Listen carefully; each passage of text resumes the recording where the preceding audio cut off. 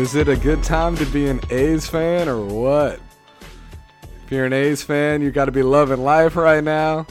They're hitting dingers, sweeping the Giants. They got hella crazy comebacks. Jesus Luzardo looks like the real deal. The bullpen is hella solid. You hope Frankie Montas is all right. He got his last start pushed back a few days, and then he didn't look too great. But, dude, I mean, the A's are looking solid. And, hopefully AJ – I don't know. I haven't heard any updates on AJ Puck. Hopefully AJ Puck comes back soon. But, yeah, I mean, it's a good time to be an A's fan, folks. Hey, I'm your host, Alex Espinoza. Welcome to another episode of the Ricky Henderson Podcast, a.k.a. the GOAP, the greatest of all podcasts. And, yeah, right now the A's have the best record in the American League at 17-8. The Astros are right there, though. They've won 7 in a row. They're just a couple 2.5 games back, but I'm not one for jinxes. I think it's pretty obvious that the A's and the Astros are going to make the playoffs. You have to remember in this new format, this whole messed up 60-game season, it's the top 2 teams from each division make it. So, the A's and Astros are up there. And then, the Rangers are in third place at 10-13 in the AL West. The Angels and the Mariners only have 8 wins each. So, dude, I think the A's and the Astros are already freaking clinched their playoff spots, basically. It's kind of crazy. But you never know. I could have totally just cursed the rest of the season. So if the A's go 0-35 the rest of the year, you know who to blame. But yeah, we got a great episode on tap today. Super duper excited to have Oakland legend, A's legend, Dave Stewart. Had a really great conversation with him about, just Oakland's really rich history of producing baseball players and just his experience, his era growing up in the early 70s. When you think of Oakland, there's, so many baseball legends to come through. Like Frank Robinson is the only player to be a MVP in both leagues, and Curt Flood, who really, there wouldn't be free agency, or maybe there would be free agency, but the way it happened, Curt Flood was the main proponent to make all MLB players have free agency. So, teams used to just be able to own players forever, basically, I think. So, Curt Flood, Frank Robinson, Willie Stargell went to Ensenada High School. Speaking of Ensenada High School, you had Dontrell Willis, Jimmy Rollins went there. Of course, you had Dave and Ricky, and then behind them was like Shooty Babbitt and Bip Roberts. And then, I guess CeCe Sabathia and then Tyson Ross and Joe Ross, they've all kind of come out of the Bay Area as well. But, I'm kind of wondering where's that next Oakland superstar in baseball, and what can be done to kind of help Oakland Little League. So we also talked to an invested Oakland Little League parent, Drew McGowan, who has a 9-year-old and an 11-year-old in the league, and he's been helping out the league for 11 years. And, on episode 6 of the GOAP, I was with the GOAT boys, Anson Casanaris and Jorge Leon, and we were talking about their experience in Oakland Little League and how there kind of seemed to be a division among kids from the flats of Oakland and kids from the hills, and perceived misdistribution of resources and stuff like that. But Drew actually reached out on Twitter, and we started going back and forth, and we set up a nice interview, and it was great to talk to him to get his perspective on the current state of Oakland Little League and how we can help. He's a coach, puts in a lot of his time. And he also let us know that there's about, as far as he knows, there's about 1,000 kids currently in the Little League, which is huge. It's, split into 2 leagues, technically, North Oakland Little League and South Oakland Little League. But yeah, it's really interesting to hear how, things I haven't really thought about, just like how the Warriors' success has really hurt the popularity of baseball in the Bay Area, especially Oakland. But he let us know how we can get involved. How Corona could affect youth sports down the road. It's going to be interesting to see if, kids, do they want to come back because they miss sports too much, or now are they into other stuff? So that rebound's going to be interesting. And also, unfortunately, I learned that there's a lot of bureaucracy getting in the way of Oakland Little League perhaps improving their fields. He let us know that there's some parents with construction equipment And they're in the A's. They've tried to help out too, but it's unions are getting involved with the city because it's public land. So it's been a headache to try to really get some fields improved, and field conditions supposedly aren't great. I'm actually up in Portland right now. If I was in Oakland, I would have ran over to the fields, taken some photos to see what the conditions were like. But yeah, when I get back, I'll go do some investigative reporting. But seriously, it's really interesting to see how I wouldn't think that red tape would be the thing getting in the way of, youth sports. But hey, 2020, right? But anyways, back to fun stuff. Let's not that youth baseball isn't fun, but yeah, I'm really excited to start this episode off with Dave Stewart. Of course, he went to St. Elizabeth High School in Fruitvale before becoming A's legend from 1986 to 92. He was kind of a late bloomer in his MLB career. No Stew or Smoke. He came back in 1995 to wrap up his career with the A's and retire. He was eventually a pitching coach with the Padres and the Brewers. He was an agent. He actually negotiated Eric Chavez's 6-year, $66 million deal in 2004. And he was also the general manager of the D-backs from 2014 to 2016, where he actually reported to former A's manager Tony La Russa. So that's kind of cool. I mean, he's really seen it all in baseball. He's done everything. Now, of course, you know him. He's doing the studio, the pre and post game shows with the A's on NBC Sports California. But for this interview, I really wanted to focus on his experience as a youngster. I mean, him and Ricky are only about a year and a half apart, and so I figured that was a great starting point for this interview. So yeah, I hope you guys enjoy. Again, you're listening to the Ricky Henderson podcast, and enjoy this interview with Dave Stewart. Okay, and we're here with another episode of the Ricky Henderson podcast with Oakland legend, A's legend. You can watch him now on the A's pre- and post-game shows on NBC Sports California. We're here with Dave Stewart. Smoke, how you doing, man? You doing all right? You staying cool in Phoenix? I'm doing okay, man. It's tough to stay cool in Phoenix unless you're inside, though. Man, so yeah, I'm really interested in your connection with Oakland baseball. And I really want to go all the way back to the beginning, man. And when was the first time you ever saw Ricky Henderson on a baseball field, man? Was it in the little leagues, or when was the first time you guys ever competed against each other or saw each other? We competed against each other for the first time. It would have been Babe Ruth. Mm-hmm. I was playing for Oakland Police at that time. Ricky was playing for a team called Porterhouse.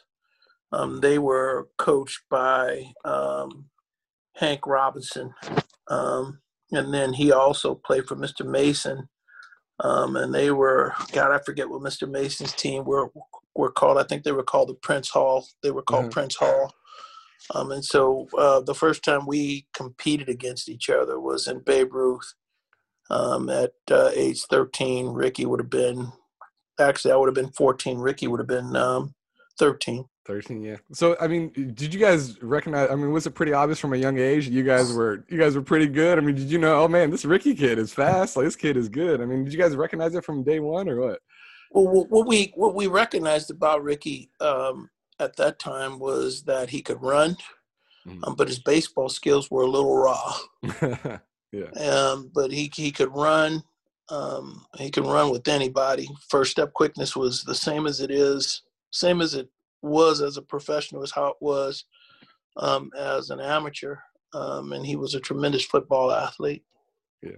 And how were you as a hitter as a kid? I mean, in Little League, were you pretty good or what? How were you? I thought I was good until I became a pro and they changed me to a pitcher. Yeah, but were you guys ever on the same team as all-stars, as youngsters? You guys ever go on some county teams or compete against other regions, stuff like that?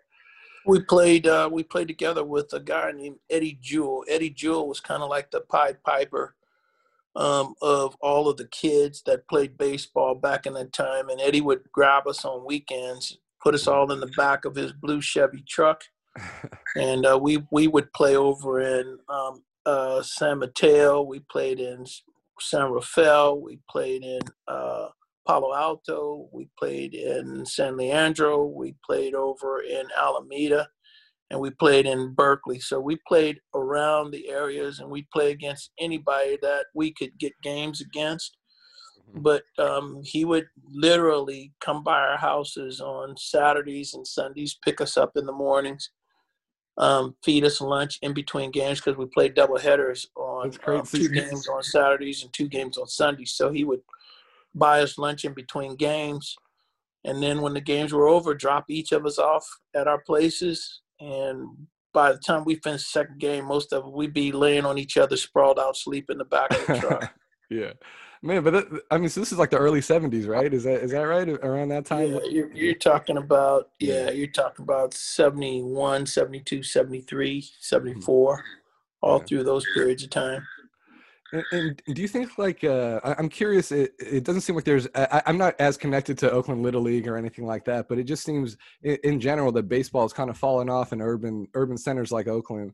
What do you think you can attribute that to? Is that just baseball and football are so much more exciting for young people, or what can be done to increase baseball's popularity within inner cities like Oakland or communities like Oakland? You know. Well, one, you don't have guys like Eddie Jewell out there, first of all, that, Eddie was what you call a bird dog scout for Kansas City Royals. Mhm. But he didn't care who the player was or if they were in the Kansas City organization. He went to parks and he watched kids play, and he would give you his card, and then he would take your number and he would call you and literally put you in a position where you couldn't say no to playing baseball. We had other coaches like that. Mr. Mason was the same way. Mhm. Um, Hank Robinson was the same way. Harry Harris and John Martin were the same way. And so, where you were getting the foundation of the game through your home, like my dad was huge Giant fan back in the day Mhm. and used to take us to Giants games all the time. Ricky's mother was a huge baseball fan. So it's the foundation of the game that starts with your parents and giving you the love of the game, but then you have to have people to nurture it. Howard Best, um, Alistair Walker. I can name Mhm. everybody in that period of time that coached some of the major Babe Ruth, Connie Mack, and Little League teams that their coaching style was the same. They would make sure that you got to the park, make sure you got to practice, make sure you got home safely. And so if you can return those values into today's Little League Babe Ruth and Connie Max, you'd get more kids playing. Yeah. Yeah. And I'm curious. I mean, you mentioned football. Actually, I know you were a great football player. You mentioned Ricky was good at football. Um, I read you had like 30 college football offers. Is that right? Yes, sir. Yes, Who played were football. some of those programs? I'm curious. Who to switch Well, gears here? shoot, Like, yeah. I had Nebraska, Oklahoma, all of the Pac-10 at that time. Oh, crazy. I had, you name it, every major college, Alabama, you name it, every major college, and then some small ones. Mhm. That's crazy, man. So, I mean, have you ever thought like, man, like, what if I went the football route? Do you think you could have made it to the NFL, like all this kind of stuff, or did you ever pause to think about that? Obviously, You know, you ended up all right, but yeah, as I think back on it, if I would have gone that route, I'm not really sure what would have happened. At that time, shoot, when I was coming out of high school, I was 5'10" Mhm. and 190 pounds. Mhm. I didn't even have any idea that I was going to grow to be 6'2". And so, probably had I known I was going to be 6'2" in height and at some point 220 pounds, Mhm. I probably would have gone the football route if I'd have Crazy. known that. Mhm. And it was simply because I was drafted as a catcher and immediately changed to a pitcher. And so I felt like the Dodgers kind of tricked me in the signing. So I probably would have gone a different route if That's I'd have crazy, known that man. I was going to grow and get a little bit bigger. That's crazy because you were a linebacker at St. Elizabeth, right? And Right. how would you describe yourself as a linebacker, man? Like, what number did you wear? I'm trying to get the vision of Stu the linebacker, you know? Shoot, I wore number 48, Uh-huh. and man, back then, um, our coach, John Ginty, he just kind of let me just roam. And so then it just seemed like wherever the ball was, I was there at the same place. Mm-hmm. And sometimes, man, I would sacrifice an interception just to get a hit. Like there was a screenplay. It's crazy that I remember this. This kid's name was Chris Gomez. And there was a screenplay play, and I saw it being formed. I had a chance to intercept the ball and run it all the way back, but I chose not to intercept it just so I could smoke him. Yeah. So, I was that kind of player. Yeah. I was aggressive, really liked to hit. That's awesome, man. I mean, just how much energy, like, I just, it seems like there was so much energy in Oakland youth sports back in that era. And you guys were, because I interviewed Coach Louis Butler for a story at one point. He was down in Greenman Fields. He said he used to remember Ricky as a kid. I mean, just how much energy and excitement was there just in the youth community sports, and it produced, like world-class athletes like you and Ricky. What was it like?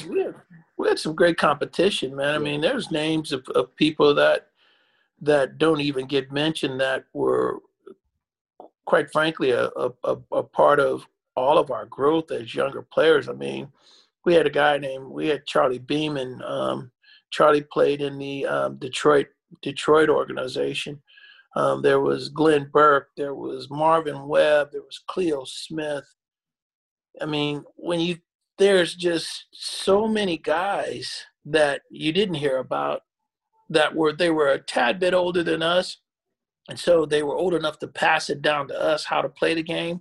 Mm-hmm. And on the weekends, they played with us, and we were younger players. I mean, Gary Pettis, Lloyd Mosby, those guys were younger than me and younger than Ricky. And so we were passing it to those guys. Shooty Babbitt was in that group, Bip Roberts, Harold Thompson. I mean, there's a lot of guys that played, and they played professionally. Tack Wilson, guys that played professionally that came out of the Bay Area that just didn't make it to the big leagues. Ed Miller over in Richmond. I mean, we all played together. We're all a group of guys that played together and loved the game and learned how to love the game, learned how to play the game correctly through it being passed down to us. Joe Morgan was a mentor for Rupert Jones and for Glenn and for Harold and for Marvin. And so we were getting it. It was literally passing the baton from one guy to the next guy, to the next guy, to the next guy. And we kept giving it. So, if you talk to CeCe Sabathia or Dontrell Willis, these are guys that I didn't know I had an impact on, but by spending time and talking with them and talking to them about the game and the passion that I had for it, they became big leaguers. So you just never know, man. And like I said, the number of athletes, just the guys that did make it, that played professionally, and that had impact on me and Ricky and some of the younger guys, Pettis and Lloyd. It's unbelievable. Al Woods, that's another name. I mean, that's amazing for me. It's like, it's still to this day, you can just rattle off all these names, man. Are you still friends with these people? I mean, it sounds like obviously Bip and those guys, but I mean, there's other names that you mentioned. Are you guys still buddies and everything? Or? You never lose that connection. You never lose the connection. As it turns out, Cleo Smith and Marvin Webb, they were in the Dodgers organization when I got drafted by the Dodgers. And so those guys, I was around them all the time. Claudell Washington just passed. He was a part of the group that played. And Claudell had a brother named Donald Washington, and he was all a part of the group. And so all these guys, man, when you're in that group or that fraternity, you don't lose touch with those guys. Rupert and I, let's put it like this. Cal Berkeley is the place where we all met on when it became training time. We met at Cal Berkeley at 10 o'clock every day. They used to let us use their field. And all of those names that I mentioned were the names that were there. And then you also have to add Mike Norris, who now was becoming a star for the A's. All of us were at Cal Berkeley working out. Rupert was playing in the big leagues at that time for Seattle and Kansas City. And then we had guys coming from other states. Willie Wilson was coming over to work out with us, and that was his connection with Rupert. So I mean, it was huge, man. Cal Berkeley, if you went to Cal Berkeley between 10 and 1 o'clock on a weekday right before the season start, you would see an assortment and array of players from all over the Bay Area that were there getting their work in. That's amazing. So this is when you were on the A's, or is this is by the time you were on the A's, you mean, or do you mean When I first started out with the on the Dodgers. Dodgers? Oh wow. Definitely. Okay. Wow. And yeah, you mentioned Dontrell. I mean, what's it like to work with him now? I mean, you guys had a couple of shows together. I mean, he's such a high energy guy. I mean, how much fun is it to work with Dontrell? It is. It's a lot of fun, man. He's got great energy, tremendous knowledge of the game. His energy. It actually is perfect because I'm a little bit more subdued. I do get excited sometimes, but more subdued. But his energy is high, Yeah. which makes it's perfect with us working together. Yeah. Yeah, and also I'm curious for other like current athletes like Marshawn Lynch and Damian Lillard who have come out of Oakland recently. Have you been able to connect with them, like younger athletes in other sports? I have been able to connect with Marshawn. I don't know Damian Lillard. Those I haven't had an opportunity to meet him. Okay. But shoot, there are guys before him like Brian Shaw and Lester Connor are two names that were probably forgotten. And then you've got Jason Kidd, who went to St. Joseph's. I went to St. Elizabeth. Yeah. All those guys, man, I still have communication and contact with. What about Gary Payton? You know Gary? Oh, man, come on, man. His father, Gary Payton's father was one, and I apologize for leaving his name out. His father was one of the baseball coaches in my period of time that was mentoring all of us kids. So yeah, Gary Payton, his brother Greg Payton, those guys were all a part of the baseball group too. They just chose to go the basketball route. That's amazing. I mean, it's cool because Oakland, yeah, it's a city, but it sounds like you guys still held on to this community aspect of it. Man, we were linked, man, back in the day. That's amazing, and that's cool. You guys are still doing it, Still doing it. And I also want to talk more about your career, kind of like through the lenses of your 3 World Series. I mean, you mentioned you were with the Dodgers. I mean, what do you remember about that '81 World Series? Because you were so young. You were 24. I know you made a couple appearances. What was that adrenaline like? Like, what was that like? You were pitching on the 24 in the World Series, man. That must have been crazy. It was crazy, but shoot, it was actually pre-World Series that was the memorable moments for me. If you look back in that Houston series, I pitched the first 2 games in there and got the first 2 losses. And if we'd have lost the third one, we would have been out of it. Yeah. So that started it. And then Lasorda got smart. I didn't pitch against Montreal. And then against the Yankees, I did get a couple of appearances. And it was great being in that situation because in each series, believe it or not, Houston, we lost 2. Montreal, we lost the first 2, and we came back and won both of those. And then against the Yankees, we lost the first 2 and came back and won 4 straight. So, I mean, that was the strike year. We had the 81 strike, so we lost 60 games that year, and so it was a different format for the playoffs and for the World Series. But we lost the first 2 of every series and ended up winning the championship. And it was Fernando Mania, which playing with Fernando was an unbelievable experience in itself. Watching the people that were piling in the ballpark to watch him pitch. It was just an unbelievable experience playing with Fernando and watching the Los Angeles experience. And, my teammates then, were Davey Lopes and Dusty Baker, Reggie Smith and Garvey, Lopes and Say and Russell and Mundy and, Kenny Landreau. Yeager was behind the plate, Hooten, Russell, Sutton. I mean, we had a tremendous group of guys. Terry Forster. Obviously, I can go back to those yeah, you got them all. You named all 25, it sounds like. Yep. That's awesome, man. I mean, yeah. And I'm also curious about obviously your next World Series was the '89. That's the one everybody remembers. Yeah. I mean, did you just feel like that when that earthquake hit? Like that was like the center of the universe that night. It must have been like a weird feeling. That must have been. It was strange, man. And quite frankly, there were 3 or 4 of us that were still in the clubhouse when the earthquake hit, and then we were all of a sudden being escorted out on the field to really witness what was going on. Mm-hmm. And needless to say, man, it was an unbelievable experience, and one that obviously I wished it never happened, but we did go through it. Yeah. Um, you know, I don't think anybody ever forgets a major disaster in their life, and at that time, it was a huge disaster. But what's cool about it is you have that disaster, and then you figure out what's next. What are you going to do next? And the two communities got together, San Francisco and Oakland. They got together and they helped each other heal. Eventually, we were able to play baseball, Mm-hmm. and it turned out to be a really good healing process by playing baseball for both sides of the bay. So um, you just have to try to make something good happen from something bad.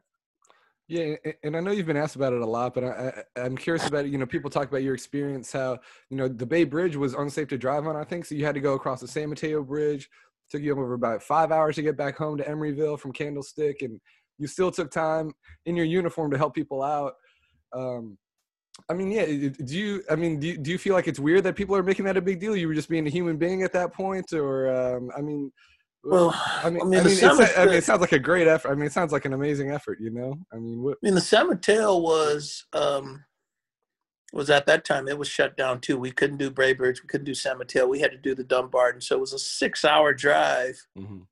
coming back, and I couldn't get on at that time we called it the Nimitz. They called it, I think, the Loma Prieta, whatever.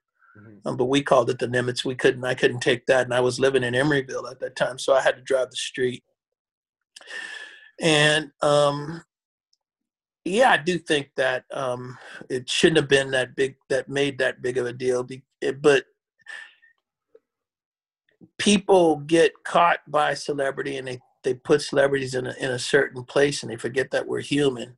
But the real human factor of everything that I attempted to do or tried to do at that time, what was behind that is I grew up in Oakland.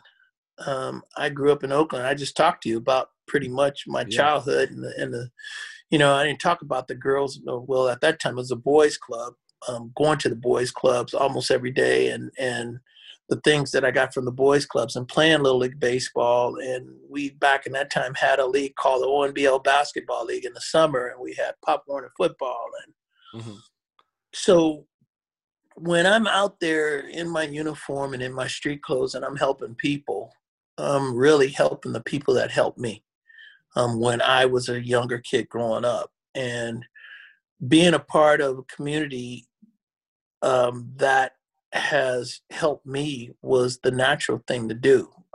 It shouldn't have been looked at as anything other than a neighbor helping a neighbor is the Mm-hmm. way I looked at it. And so, yeah, I felt strange that so much was brought to that. But it was, in my opinion, the only thing to do. It was the natural thing to do. So yeah, how long were you helping people out?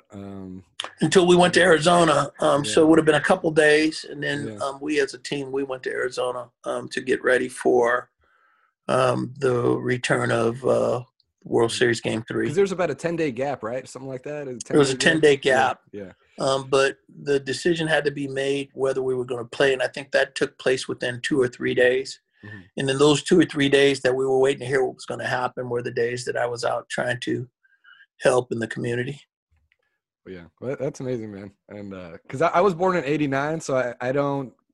I was born in '87, excuse me, so I don't quite remember it, but I definitely heard about what you did that night, and Yeah. I'm sure people appreciate it, man. But and to get back to baseball, I mean, how much fun was that team? I mean, that series, and you guys went to 3 straight World Series. I mean, how much energy was there around that team in that locker room? You guys were good. You guys were kind of cocky and brash. You were tough. I mean, that must have been such a fun group to play with, It was a great group of guys to play with. We had fun every day.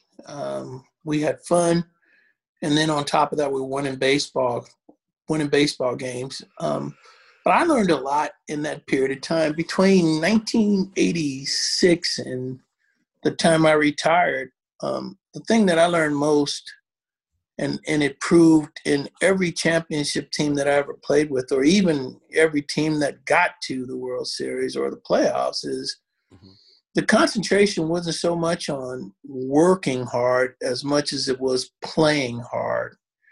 And we had fun. All of the teams that I played on, the one thing that I know we all had in common is we had fun.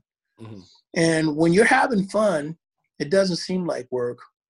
And when you're having fun, the lows don't seem that bad, and the highs are extra special. And that's what we did with that 89 team, the 81 Dodgers, the 93 Blue Jays, all the teams that I played on that were playoff worthy teams. The one thing that we had in common is we played hard every day. Yeah. And yeah, that seemed, I mean, just like Jose, I had the chance to meet Tony Phillips, a few years ago. He was it was crazy, actually. I was working in Yuma, Arizona. Jose was, I think, 49. And then Tony was 52, and they were playing games, man, in independent league ball, man. It was wild. League. Yeah, it was, and Tony was still like a mile a minute, man. It squawking. Yeah. Oh man, I mean, and yeah, talking about fun, I heard some stories that Ricky had a house with like a basement with like a little club or something like that. Did you guys have some fun parties there after some games or what, man? I don't want to get anybody in trouble, but he may have had one, but I can't be a witness to that one, bro. I do remember being in his games room, but bro, he never invited me to the party room. Oh, okay. and yeah, I'm curious. What was Tony La Russa like as a manager, man? Was he tough? Was he straight up with you guys? I mean, that's the kind of vibe I get, just from afar. He was what he had to be. On given days, he was tough. There were some days when he was playful. He was always direct. He was always honest. I can tell you that. I can't ever remember a time when he didn't tell me exactly as it was, good, bad, or indifferent. He was a great communicator. He talked to each and every player on his team every game. You always knew what your position was, how you were going to be played, and where you stood. We love playing for him. He'd go to bat for us, and that's all you can ask for your manager. You ask for your manager to support you, and you ask for your manager to come to the ballpark prepared to do his job to help you win baseball games, and he did that. Yeah, and staying in that same era, what makes the team photographer Michael Zagaris so unique, man? What makes the Z-Man such a crazy? I mean, he's not like normal team photographers, man. He's what is he? Well, how would you describe Z-Man? Yeah, Z was more like a teammate than a photographer. That's what made him different. Z was right in the middle of everything. But man, you could sit out on the field and have conversations with Z like you're talking to one of your teammates. And talk about anything. You talk about what you did the night before. You can talk about the game, talk about photos that he took, talk about his family. Z was like one of the fellas. He's like one of our teammates. That's why he was so cool. That's awesome. He's still doing it. And yeah, just to wrap this up, I mean, I don't know if a lot of people know you actually started the Joe Carter game, right? And I mean, what do you remember about that? And I mean, that must be one of the most memorable, or if not the most memorable game you ever played, right? I mean, that's crazy. Oh, what I remember about it is, I knew obviously that I was starting that game, and I wanted to be the starter in that game, and I wanted it to be the last game. And up until the seventh inning, I was actually breezing in that game. It was a well-pitched game, and then I got in trouble in the seventh and ended up leaving that game with a runner on base, but still leaving with a one-run lead. And eventually we lost that one-run lead. And now we're just rooting to win that game. Philadelphia's a tough team. They were actually a better team than I thought they were coming into the World Series. I thought for us it was going to be not that difficult to win. But they played us extremely tough, extremely hard. I had a totally different respect for that group once we were done playing that series. And then we get up and we get to that part of the game, and it's Mitch against Joe, and Joe goes deep, and shoot, back to back World Series. I didn't play in the first one, but to win back to back World Series, and the nucleus of that team spoke for itself. It was Joe Carter. 1 year it was Dave Winfield. The next year, now it's Paul Molitor. But you got Robbie Alomar, you got Olerud, you had Ed Sprague, you had Pat Borders. I mean, mm-hmm. Jack Morris was, in the starting rotation. Stottlemyre. So, I mean, it was just a tremendous feeling. And it was a tremendous feeling, different from winning in the States, because the Toronto Blue Jays now represented the whole country of Canada. And so it was a different feeling, because we won for a whole country, mm-hmm. Not for a city, but for a whole country. And it was just a great experience. So yeah, I'm curious, where were you sitting when he hit that homer to win the World Series? Where were you? I was sitting on the end of the bench right next to Stottlemyre. Yeah, and you guys just ran out and just mobbed him, right? Man, yeah. Celebration, bro. and a lot of people don't even know. I think Ricky was actually on base for that. He got traded there. You guys spent about 60 games together, so far away from home. What was that experience like, playing with one of your best friends so far away? Shoot, I was one of the advocates for it. Pat Gillick called and asked if he would be a great addition to our team. I told him you won't get a better addition to play here than Ricky, and he ends up playing for us. And shoot, me and my homie, we won another championship. That must have been so great. And yeah. And yeah, just to wrap it up, I mean, what about this year's A's team, man? They're crazy. I mean, as we speak, the last two games, they've had these ninth inning amazing finishes against the Giants. I mean, what do you make? There's something special about this year's team, right? I mean, what do you think about it? Well, what's special is that they've now had back-to-back 97-win seasons. They've also had back-to-back eliminations in the first round. Mm-hmm. And you're probably thinking, well, how does that play into anything? Well, it plays in experience. Having a 97 game winning seasons and then being eliminated, that's not a good taste in your mouth. But I think that this team has taken something from both those first round eliminations to make them better all the way around.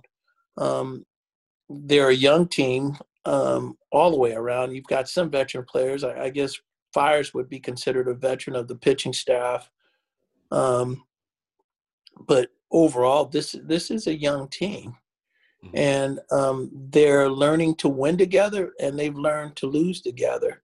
But I don't think that they're taking anything from those losses except positive experiences to help them be better for this upcoming season. And so, I think that this team is, I've said it, I think that they're the team to beat in the West.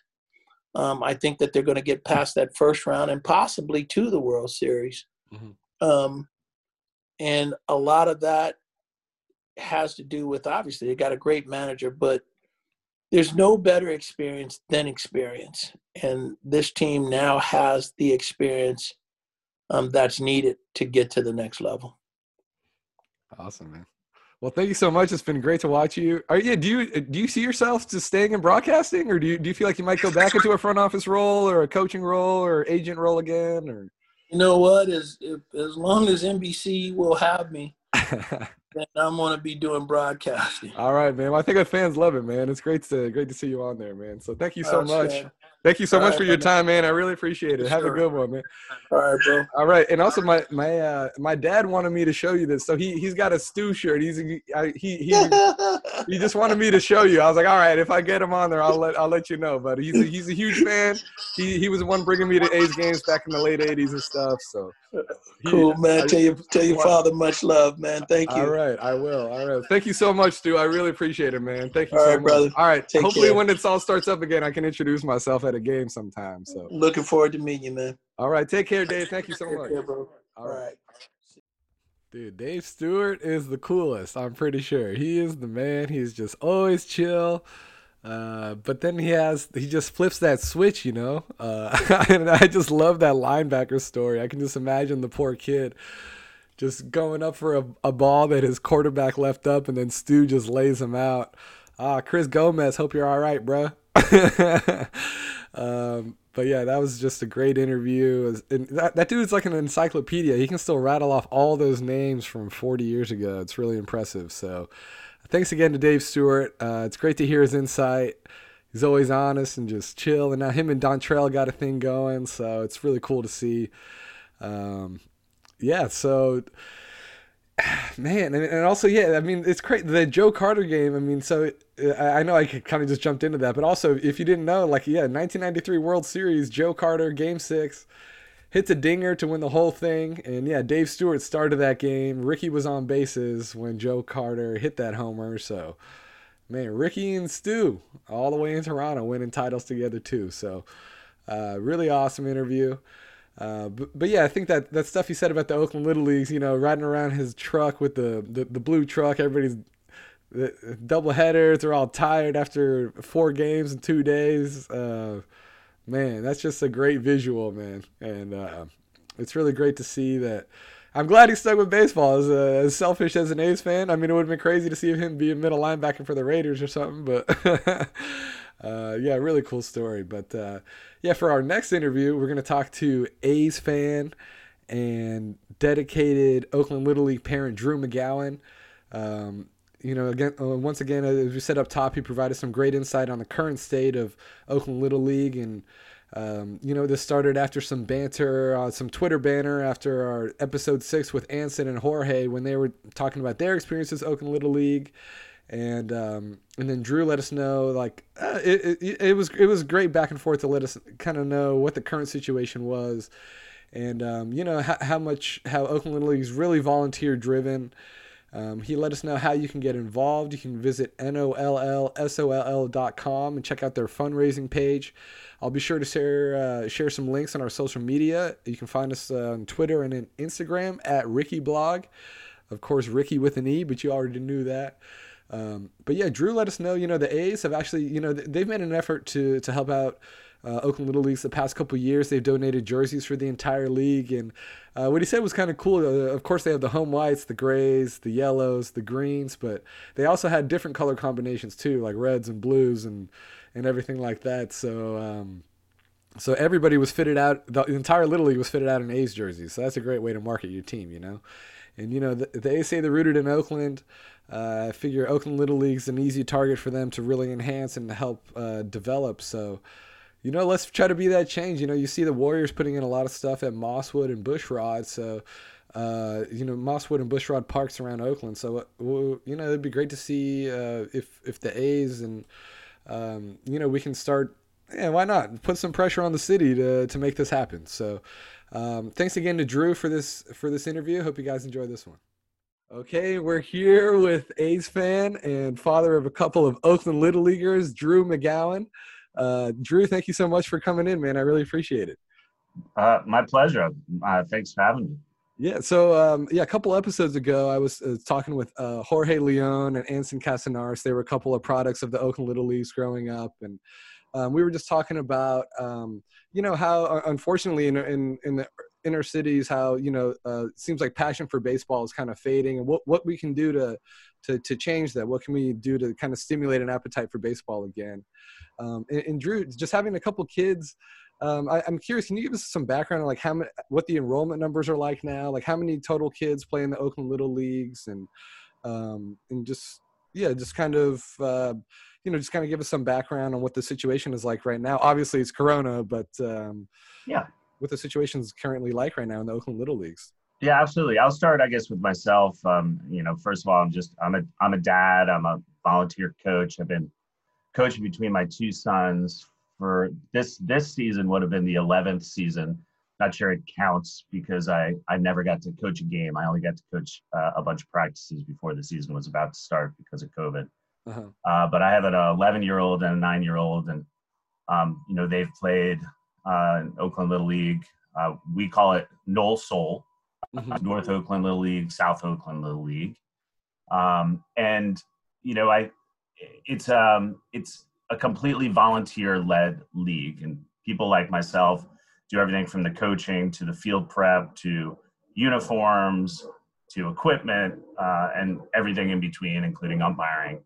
And so I think it's no secret that baseball is down all across the country, and as somebody who grew up as a huge baseball fan and still continue to be, it's a struggle because it's just not as popular a sport as it was before. And I think we could probably do a whole show about why that's the case. I think there's been all kinds of criticism about Major League Baseball and not figuring out how to make stars out of players like their marketing efforts. Yeah, for like sure. Trout, but even in this market, Mac Chapman, Matt Olson, Simeon, there's so many guys that should be kind of heroes like Steph Curry.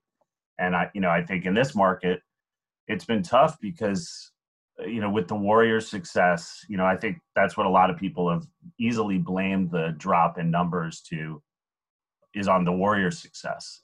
And, don't get me wrong, my two kids, like all of us, got caught up in the Warriors, and they want to play basketball and they want to be like Steph and Clay.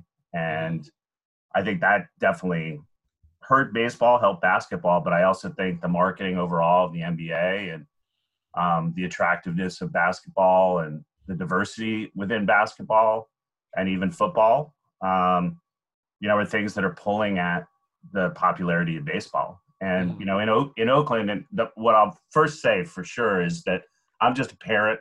I'm not, any kind of high-ranking official in Oakland Little League. So I'll tell you my opinions, but this is great. Like an invested parent, like you probably have the best view, honestly. I am definitely an invested. Yeah. But I had asked the league actually what the numbers were looking like, and we have about 1,000 kids all throughout Oakland playing, and I think the peak was around 1,500, and so that's averages age is about 5 to up to 16 years old. And then Oakland Little League also supports a lot of the middle school and high school programs in Oakland. And the area, when we say Oakland, actually covers South Berkeley, Oakland, Piedmont, and Emeryville. Okay. And so there you go. Like I said before, it's a volunteer organization. I know I personally and the coaches I coach with put in a ton of time. But the numbers that I've seen is that volunteers provide a little more than 40,000 hours in a season. So it's no joke how much time is being spent.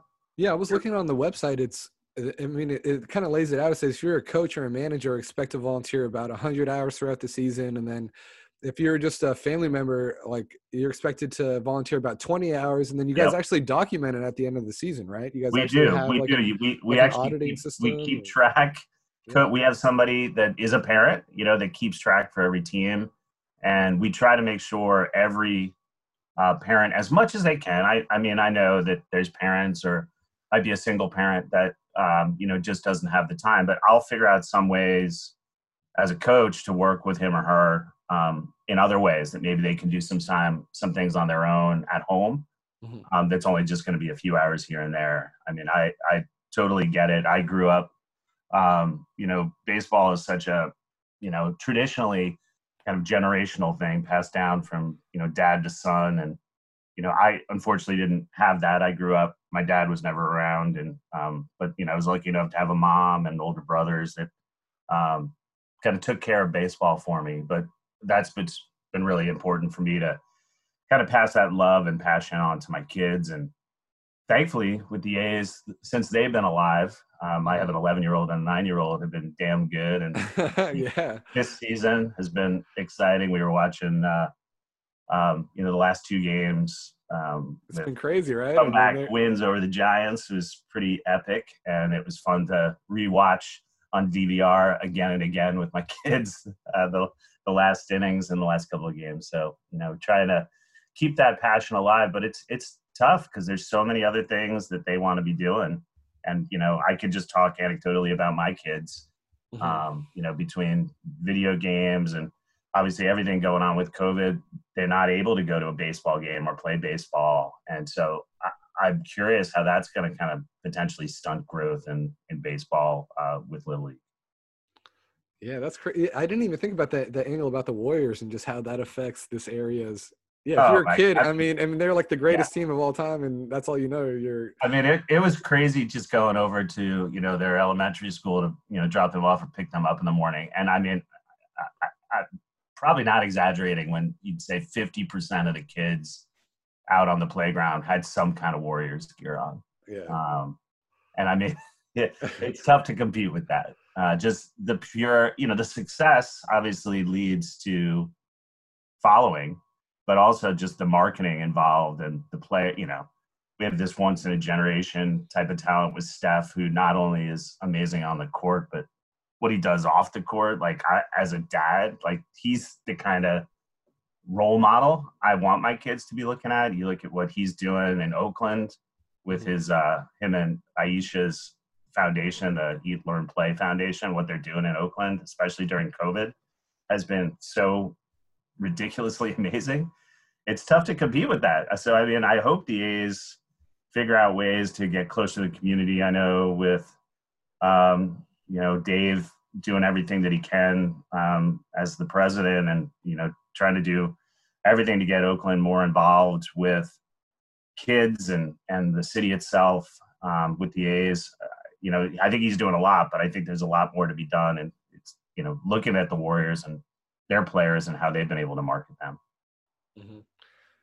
And yeah, I mean, I know it's a really big picture question, but I mean, I guess specifically for your league, what do you see as like the main hurdles for improving enrollment? Like, is it a matter of, I mean, you mentioned like like if a family financially cannot afford, what is it? I think $250, right, for the season, that there's like a waiver you can, that pretty much gets accepted every time if you acknowledge it, right? Yeah. One of the things that, when we first started talking, I guess not talking, but Twitterizing, after your podcast was, talking about the expense of baseball. And I think all sports are crazy expensive right now, and especially as you get more successful with travel teams and everything involved. But I think one of the things you brought up in the podcast was that, how expensive baseball is. And it is, but one thing in Oakland Little League that is a really cool thing is no kid has ever turned away because of money.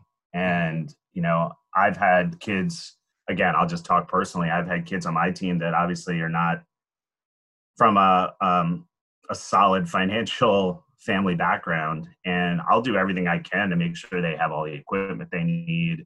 I have never had a kid struggle with having, anything that they need to play baseball. And the league, we'll do all kinds of fundraising, and, anybody listening out there that owns a company or is an individual that wants to see baseball grow in Oakland, like anything else, we need money to do that. And I know everyone would be really appreciative for anybody stepping up and being willing to donate money or time. But I think what's really cool about Oakland, you have 1,000 kids that play, and we never turn them away anybody. And it's pretty easy when you sign up. There's a thing that you fill out and say you can't afford the cost, and the board from Noel Soul will look into that, and you'll be on a team. And so other leagues probably do that too. I think probably other soccer leagues and stuff have scholarships. I don't know too much about them, but I know Noel Soul, we never turn anybody away. That's awesome. And I assume it's like Oakland's a really diverse, especially those areas from Piedmont all the way down, down to East Oakland. Like it's a pretty racially diverse, socioeconomically diverse makeup of a league too, right? These players, right? Is it representative of Oakland, or how do you see that? Again, I don't know if I know the stats for the league. I can talk from my personal perspective, but for sure. I see diversity, and I see a diversity for everything from how kids look, where they're from. One of the things you guys had said on the broadcast on the podcast was that, is it Hills kids and Flatlands kids are separated, and that's not at all the case. And I think that's actually one of the coolest things, maybe about sports in general, but certainly about Noel Soul and baseball, is that I know my kids, they go to school and it's, they see the same kids every day, but playing baseball, they see kids from all throughout the city. As they grow up and they're getting into middle school and then high school, they're going to see those kids and have friends that they played baseball with that they wouldn't have met through their school. And, I'm looking forward to that, and just knowing kids from all over the city and different perspectives, different backgrounds. I think it's why we chose to raise our kids in Oakland. We wanted diversity, and we wanted diversity not just in, social background and economic background, but just in opinions too, and perspectives, and where people are coming from and how they grew up. And I feel very lucky that my kids are being raised in a city that they get that, and baseball is helping with that. And yeah, and no, so I'm curious of the separation between like North Oakland and South Oakland Little Leagues. I know it's kind of hard to let people know without looking at a map, but like, can you kind of give us an idea of the boundaries and just kind of why the league is structured that way? Or do you know? So I don't know the history of why it was separated that way, but the boundary kind of, if you look at a map of Oakland and you separated it with a line that went north to south, kind of through the middle of Oakland, taking into account South Berkeley and Emeryville, it would kind of be split down the middle. And it's by population, I would guess, because when kids are younger, there's a complete mix of everybody. North and South is all together. As kids get older, and I think that might have to do with kind of little league rules, because there's tournaments and all-star teams and things like that. That's when they separated into North and South. But it's not. I have to be honest. Like, looking at the map, it's not really North and South. It's East and West. Yeah, I was gonna say it looks like, because I think you sent that over to us, and it looks like it's kind of East and West. I don't know, but and it's that's historically just how it's been. Kids in the hills could be on either North or South. Kids in the flatlands could be on either North or South. If you're in Emeryville, you're going to be in North. And if you're over by the Coliseum, you're going to be in South. So it's a little funky, but the map is on the Noel Soul website. It's noelsoul.com. And I'm curious, so which neighborhood are you in? So what's really interesting is you can also, depending on this, what you want, if you're a coach, which I am, you can choose your neighborhood, so the place you live, or your school. And my kids actually go to school outside of our neighborhood. And so since those were a lot of the kids they knew, we chose to be in North, but we would be playing in South. Okay. And I'm literally like right on the border. I'm like right. Our house is right in the middle, and I think we're like a block or two on the south side. Okay. According to the map. And so, I mean, so I guess it's just nominal, like this division, like resources that aren't like allocated, like North doesn't get more, or is it kind of based on enrollment numbers, or like, I'm kind of curious. It's again, I don't know specifically, but I know you're just a parent. I know I'm asking you all these official questions. It's definitely equal. I think it's just a numbers thing, to be honest, that we're such a big little league. I mean, 1,000 kids is a really large little league. I had seen some stats at some point that we were one of the biggest little leagues in the country. And so I think it's just managing that, especially as you get older. I think at some point, I think it was all one league at one point, and then because the numbers split because we were too big for all these different end of season tournaments. Oh, okay. Because eventually, you want to go to the Little League World Series, and we couldn't have all of Oakland go to the Little League World Series. It's too big. Oh, okay. I understand now. Okay. Because I mean, if the bigger they make it, right, to find 15 kids that are going to be on a team would be much easier. Yeah, be kind of, yeah. So I think I'm guessing that Little League is trying to keep it somewhat fair so that you can't have, tons of kids to pick from. Well, I mean, still, I'm honestly surprised at like 1,000. That's still, I thought it was maybe going to be in like a few hundreds, like it was dwindling, but it sounds healthy. I mean, it sounds like there's definitely still interest in the area, I think there's still interest, but like I said, I'll be super interested to see what happens when we come out of COVID and we can play on fields again. And everybody taking a year off, how that's going to affect kids. Is that going to have kids maybe that didn't play get more excited to play again? Maybe. Or maybe it goes the other way. Kids lived without baseball for a year and maybe they don't want to go back to it. I mean, I know we haven't been out playing very much, me and my kids. I'm pretty susceptible to infection, so I can't really be around people too much. And so it's been hard. We haven't been out kind of having a catch out in fields or doing anything like that. So, I mean, I think it's healthy. I'd love to see it grow more. I think there's room for it to grow. The only challenge we have in Oakland, which, is both a taxpayer, citizen, and a parent, a Little League parent, it's frustrating in a city like Oakland that, and there's so many things, obviously, in Oakland where money needs to go. But you look at what's been happening the last bunch of years and the tremendous growth in Oakland overall, and the restaurant and bar scene, and the influx of new people coming in here, and businesses opening, and the dollars, and obviously the economy overall before COVID and everything that's happened in the last 5 months. Mm-hmm. And the fields are in terrible shape. And it's frustrating to me as a parent and as a coach that, we'd go out to a field and I can't let kids play in the outfield because I'm afraid they're going to break their ankle because of the gopher holes. And there's a bunch of fields that there's no water source, so we can't water the grass. And it's that's going to be something that I do think there's going to be longer term effects, because especially, again, going back to the Warriors, you look at what the Warriors did with building new basketball courts throughout Oakland, and throughout the Bay Area.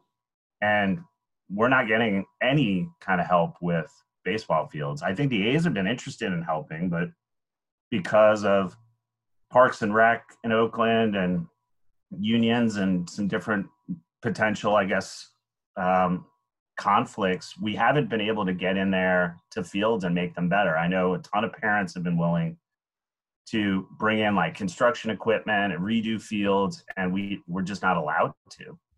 And it's really frustrating. I mean, we don't have the fields. If you go out, I know you said you don't have any kids, but go out to any of the fields throughout Oakland, they are in rough shape. And there's a couple of beautiful fields. The one at Chabot Elementary is kept really nice, but that's because the people in that community take some pride in it and do it themselves. And then you look at the field at Oakland Tech. That's all run by Noel Sol, and that's an absolute beautiful field. Mm-hmm. Named after Ricky Henderson. Yeah, so, I live right. Honestly, I live like 3 or 4 blocks away from there. Yeah, so all the fundraising. It's a great. Yeah, so that field was all done by. A lot of it was done by Noel Sol, and the coaches at Oakland Tech have been part of Noel Sol and strong supporters of Noel Sol. So that shows like when we put our minds to it, what we can do, and we just need that extra ability to take care of the fields. And I think the A's are willing to help us do that. I know the volunteers and the parents are willing to do that. Now we just need Oakland and, Mayor Schaaf, I don't know if it's really her role, but stepping up and letting us get it done and making these fields beautiful, which they can be. I'm sure Ricky or Dave Stewart would hate to go see how these fields look. Mm-hmm. Dude, I just can't believe, like, who would want to stop this? Like, how is bureaucracy getting involved in, improving the lives of young Oakland people? I don't understand, I guess, if the A's are willing to help, like, I guess, where is the opposition is what I'm trying to figure out. It doesn't really make much sense to me. It's kind of mind-boggling. Yeah, it's again, as a parent, like, I don't know. I mean, I'm not involved in those discussions. I've written some emails to City Hall about it. Not really heard anything back. I know a bunch of us, beginning of the season, actually, before COVID happened, we were all trying to do a bunch of work at Caldecott Field, which is kind of by the Caldecott Tunnel. Sure, yeah. And there's 3 fields there. In that complex, and one of them is pretty nice, but that's for the much older kids to play on. But the 2 fields for younger kids, they're downright dangerous to play on. And so well, a bunch of us were going to go out there. I know there were some people who are part of construction companies had been willing to come out and bring machinery out, and we weren't allowed to. And even if we were allowed to, the problem is there's no water source there. It's been broken for years. So even if we redid the grass and made it beautiful, it would die. And I don't know, if that's East Bay Mud or who, but it's not a priority, That's crazy, And man. And it's been like this for years, as far as you know, or I've been coaching. This would be my 11th. This would have been my 11th season. It's been like that the entire time. So I can't imagine it just started then. wow. It was probably before that as well. And So I this is don't a even known know what thing, the and it's just field. not. I Wow. don't even know what the fields look like now, Yeah. with nobody taking care of them for the last bunch of months. That's sad. I didn't know it was in that The state. the other one you should Yeah. go look at is Bushrod Field. Yeah, I play That field, basketball down there sometimes. Yeah, I've been it's over there. named Yeah. after. Well, you look at the basketball It's really nice. Yeah. I mean, facility. That's yeah. Steph Curry did Yeah, that. the indoor facility is Yeah. amazing, you know? I mean, But the fields, and one of them is Ricky Henderson Field. It's where he grew up playing on that field, and it is that. I mean, that's no way to honor one of the. And I went back and forth with Dave Stewart actually about this yesterday on Twitter, but I think Ricky is top 5, baseball player to ever live. And how are we honoring him and his field? I mean, it looks awful. I mean, we can do better, especially with a hometown hero like that. The fact that the A's play on Ricky Henderson Field, we should make sure that these kids get to play on us. Doesn't have to be as nice as the A's field, but it can be pretty darn close. yeah, it'd be nice if there wasn't. Yeah, they didn't have to worry about rolling their ankle or breaking their ankle, you know? Yeah. Um, I mean, just yeah. honestly, anybody listening, go out to Bushrod Field and walk around and I dare you to not walk out off that field just either disgusted or just heartbroken. Well, yeah, that's what I don't understand is like if the A's are willing to help and clearly they have some sort of capital, clearly they have some money to help. It's weird that people would interfere. It just doesn't make sense to me, you know? I would hope that the Little League and the A's would just be able to figure out some sort of private thing, but I guess if it's all public parks and stuff, I think it's, yeah, again, I don't know, but it's they're owned by Oakland, obviously. So yeah, yeah.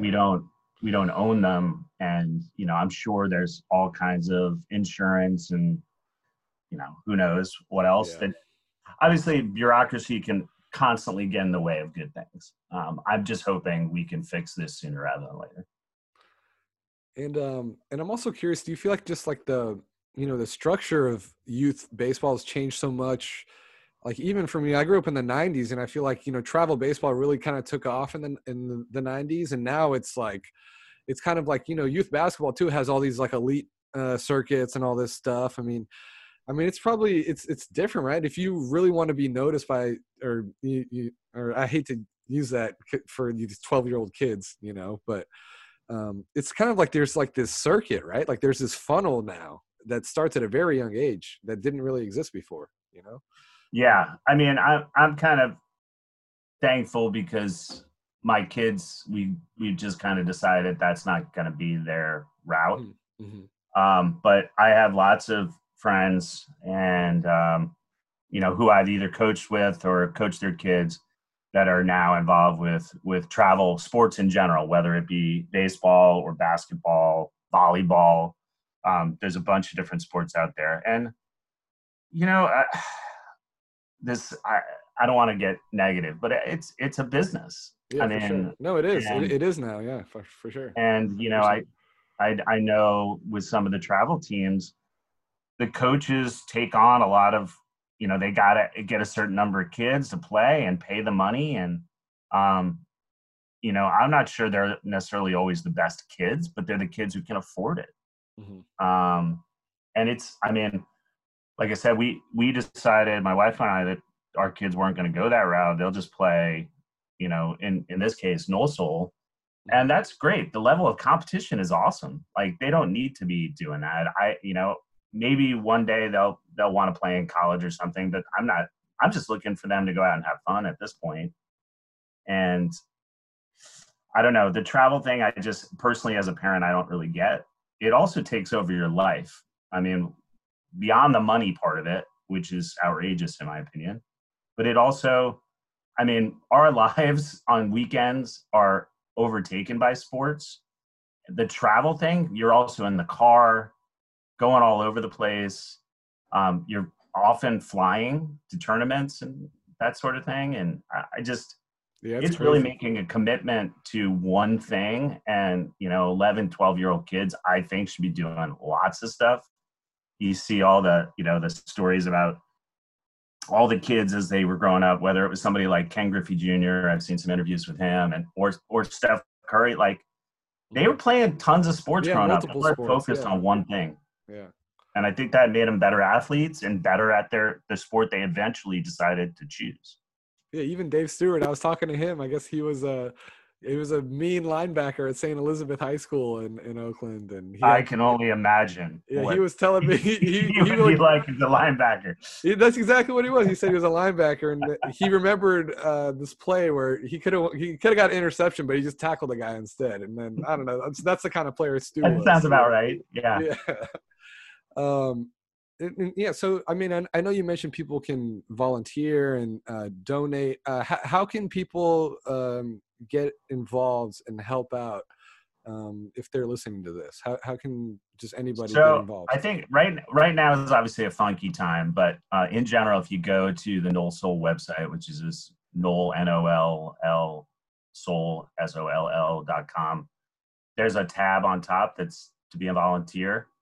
And again, like it's not like you have to commit hundreds of hours or anything like that. I think we're just looking for people to step up and that love baseball and come help out. We, in a normal season, we do an opening day, and there's time to help out with that. There's obviously some fundraising that needs to get done to keep the cost low for the league. And then I think one of the things we were talking about originally was even when I was in college and didn't have any kids, I went to college in Washington D.C. and I stepped up and I coached both baseball and basketball for kids there without any kids myself because I wanted to give back. And we always need coaches, and we need the other thing is we need umpires really badly. So Hmm. there's all kinds of ways you can get involved. There's also ways you can be at home and work spreadsheets and things like that too, if you don't want to be out on a field. So there's lots of ways. If you go to the website and send us an email at the league, I'm sure we would love for anybody's help. And then I think if you have other ideas as well about the fields, about fundraising, about the future of baseball and Little League baseball in Oakland, I think if you want to get involved, we'd probably love to have you. Awesome. Well, yeah. Is there anything else people should be aware of, or anything else you want to add? I think it's It's been great for me to learn and just kind of get some perspective on like the current state because like I said, I'm 33. I don't have any kids. I'm kind of you know detached or not detached, but I'm far away from Oakland Little Leagues. At this time. yeah. I mean, and I really appreciate you reaching out to me and us being able to turn some banter on Twitter into maybe something positive that gets some people out and volunteering. I think the biggest thing is just, a lot of us, especially people listening to this, are probably A's fans and love Oakland baseball. It starts with the kids.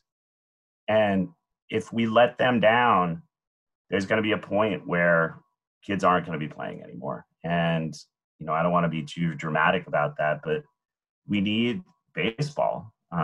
It's such a thinking person sport. And I think it can be a really diverse sport and can bring lots of people together. And, I don't want to see it go away because of whether it's marketing or other sports being, more important in this moment. And I think getting people just awareness in general, but getting people willing to step up and volunteer their time, their dollars, I think it's the way we turn it around. But I think it starts with awareness. And I'm really happy that you guys reached out and that we could have this conversation and bring that awareness up because it's really, really critical, I think, for the future of this sport, not just in Oakland, but in this country. Definitely, man. Um, Well, yeah, definitely. Thank you so much for this. I see this Zoom thing. It's saying it's going to boot us off here in a minute or something. But thank you so much for your time, Drew, and your perspective, and yeah, just for your helping out the community. And me and Jorge are definitely down to come and help out whenever everything starts up again and figure out how we can be part of the solution too. So. Yep. Well, I appreciate it. Like I said, hopefully one of these days we can be meeting over at the Coliseum in the parking lot and have a beer. That sounds fantastic. Can't wait. All right, Drew McGowan, thank you so much. I really appreciate it, man. Thank you. Have a great one. Go A's. Right. Man, to borrow a phrase from Jorge Leon, friend of the podcast, / Peter Griffin, kind of grinds my gears that, bureaucracy and red tape can get in the way of youngsters playing ball. So, yeah, I don't know. I'm gonna follow up on this, and maybe reach out to the city. Definitely reach out to the A's and see what's holding this up, and just to get more information, just get some more context. This would be something great cause to get behind, I believe. So, if you want to get involved, either as a volunteer or fundraising, make sure to visit NOLLSOLL.com. That's for the North Oakland Little League, South Oakland Little League. Thanks again to Drew McGowan for that interview. It was really insightful, and he's you can tell he just really cares. And it's great to have parents like him in the community. Like Dave Stewart said, that's what it comes down to. Really, is this grassroots effort. So again, for fundraising and volunteering opportunities, visit NOLLSOLL.com and check out what they have all have to offer there. Because I'd really love to see baseball stay relevant, and it's hard. I understand there's so many other distractions, so many other things going on. The NBA and the NFL are immensely popular, I think, in the amongst young people. So yeah, we'll see, but we're gonna do our best to keep baseball relevant in Oakland. So yeah, thank you very much to Dave Stewart and Drew McGowan for their conversations today. It was really great talking to them. I'm your host, Alex Espinoza. Thank you very much for listening to the Ricky Henderson Podcast, Episode 8, the GOAP, the greatest of all podcasts. And yeah, make sure you follow us on Twitter and Instagram at RickyBlog. Thank you so much for listening, and stay tuned. Hope to have a lot more fun guests on here and keep it rolling. The A's, there's so much excitement around the team right now, so got to strike the iron while it's hot, baby. All right, thank you so much for listening. Take care, guys. Have a good one.